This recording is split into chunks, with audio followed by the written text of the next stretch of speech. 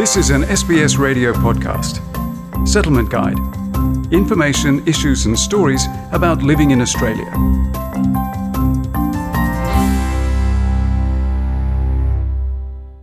Desperate visa applicants are turning to migration agents as they hope for a new life in Australia.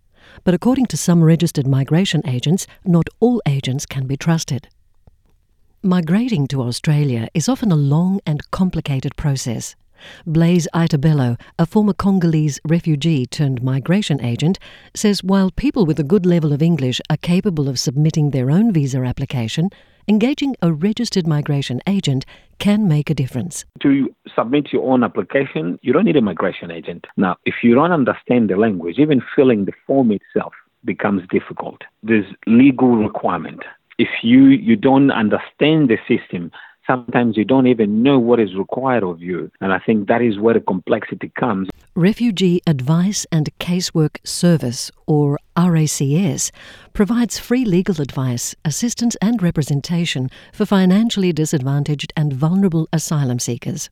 Its principal solicitor and centre manager Sarah Dale says if an applicant's visa is refused, that person could potentially go through multiple processes before reaching a final outcome. She believes it is therefore essential for an asylum seeker to have legal representation in navigating the complex legal system. If the department finds that you are not a refugee or you're not eligible for the visa that you've applied for, then if you are a person that came by boat, that appeal is sent to the Immigration Assessment Authority generally. Otherwise, you can appeal that decision at the Administrative Appeals Tribunal, which would be a second stage. If the AAT or the IAA agree with the department, then your only option is to explore judicial review in the courts. And that could be 3 levels of courts you could potentially go through in order to appeal that decision. As of December 31st, 2019, there were 7,249 registered migration agents in Australia, 30% of whom are legal practitioners. These registered migration agents are regulated by the OMARA, or the Office of the Migration Agents Registration Authority, run by the Department of Home Affairs. A recent amendment of the Migration Bill means that legal practitioners no longer need to simultaneously hold a migration agent's registration to provide immigration assistance. Registered migration agent Johanna Nonato says unregistered agents are not bound by the rules and regulations of the OMARA. We are registered. We have a code of conduct, just like registered nurses have licenses. So we have that. People who are practicing in Australia, who are giving advice or assistance with regards to migration or Australian visas, and they're not registered, that's illegal. So there are people who does that in Australia, but there's a lot of people doing that overseas. Nonato refers to a group of overseas nurses who sought migration advice from an overseas-based education consultancy. I have met some registered nurses whom were advised to study for a 3-year course. That's about $35,000 a year. They've spent that, and as a registered nurse, if you're qualified, you just have to study for 3 months. You gain registration. If you have the minimum points requirement, you can become a permanent resident. It's not fake. It's just that their business is to sell education. They don't have expertise on visa. Meanwhile, there are also illegal agents who guarantee jobs in Australia. Before you can gain a work visa in Australia, your occupation should be in our skills list for that visa. If it's not there, you're not eligible. Some would just give that idea that you'll be working here, but really they're applying for a visitor visa for you. You're not allowed to work. And that's when you find out that you've been scammed. Dale encourages shopping around to compare prices and services offered by registered agents. She says scammers often promise successful visa outcomes, but the only person with that power is the Minister for Immigration. No one, not a lawyer, not an agent, can guarantee you a positive visa outcome. If someone is suggesting that, that would be a red flag for me. According to Aitabello, a telling sign of scammers is that they either undercharge or overcharge. The first port of call is to check if someone is a registered migration agent on the OMARA website, as registered migration agents are regulated and follow a code of conduct in Australia. People don't understand the process involved. When I'm assisting you, I have to sign an agreement with a client. Now, fake migration agent will not, because they're not trying to be legally binded to anybody. So there must be an agreement. They must confirm your instructions in writing and all these sort of things that we abide by the code of conduct and we have to do as registered migration agent. They don't happen when people are not registered. According to Nonato, the Omara's Code of Conduct also keeps a close watch on the bank accounts of registered migration agents every year. A part of the code of conduct is that if I take money from the clients, I put it in a client account. I don't touch that until I do the work. We have training every year, our CPDs.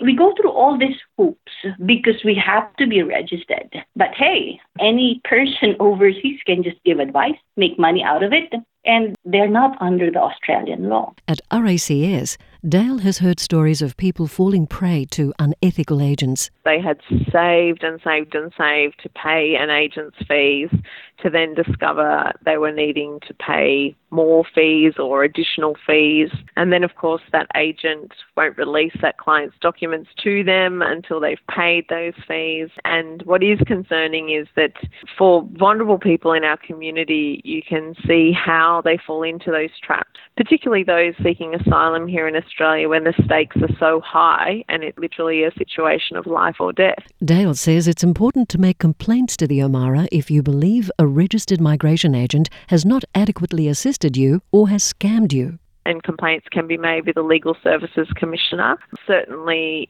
that person can be investigated. According to the Omara's latest annual report, 70% of complaints against migration agents were dismissed, partly due to insufficient evidence or where the Omara has no jurisdiction.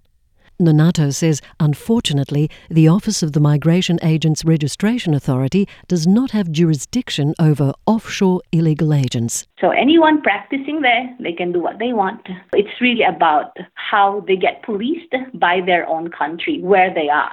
But Australia, per se, doesn't have a way of controlling that.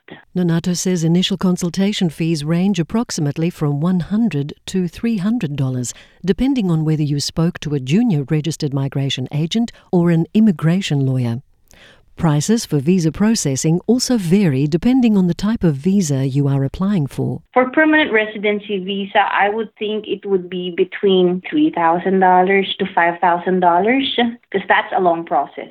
It can take 1 to 2 years to process that. There's partner visa, there's student visas. Education agents usually do not charge for student visas because they're not licensed to give advice on visas, but they do make money from the tuition fee as a percentage. As for Ita Bello, consultation fees are sometimes reduced for clients experiencing particular hardship. I know some of registered migration agents, and even myself, I do that sometimes. Based on client circumstances, I don't charge a lot of money because I know they can't afford it. So I will just ask something so that I can recover some of the costs that I will do in the process. Ita Bello says the coronavirus pandemic has extended visa processing times to unimaginable lengths, causing a high degree of stress among many applicants who are not tech-savvy and find it hard to communicate online. If someone has never been a refugee or has never fled from their country because of fear of persecution or discrimination, they can't understand. But people are in this country, there is no hope of belonging because even they're on temporary visas and there is no much support for them. But they cannot go back and they can't go elsewhere. This is a sense of death. You're feeling like you are dead every single day. The more we are confronted by COVID-19, that is the desperation happening. Nonato recommends seeking advice from registered migration agents, even if you plan to lodge your own visa application. Migration law itself changes a lot, and it's a bit difficult. It's complicated. It had become more complicated because of the pandemic. So I suggest that even if you still want to do it yourself, try to get advice first, at least to make sure that you're in the right track. Please note that the comments provided in this article are general advice only and do not apply to all circumstances. If you are concerned about your visa status, it is best that you seek legal advice as soon as possible. You can follow the migration journeys of migrants and families on the new SBS 4-part documentary series, Who Gets to Stay in Australia, 8:30 p.m. on Wednesdays. If you believe you've been scammed, you can report your case to the Border Watch online report. People in Australia must stay at least 1.5 metres away from others. Find out what restrictions are in place for your state or territory. Testing for coronavirus is now widely available across Australia. If you are experiencing cold or flu symptoms, arrange a test by calling your doctor or contact the Coronavirus Health Information Hotline on 1800 020 080. The feature on how migration agents work in Australia was prepared by Amy Chen-Yu Wong, and for SBS, I'm Margarita Vasileva. This was an SBS radio podcast. For more Settlement Guide stories, visit sbs.com.au/radio.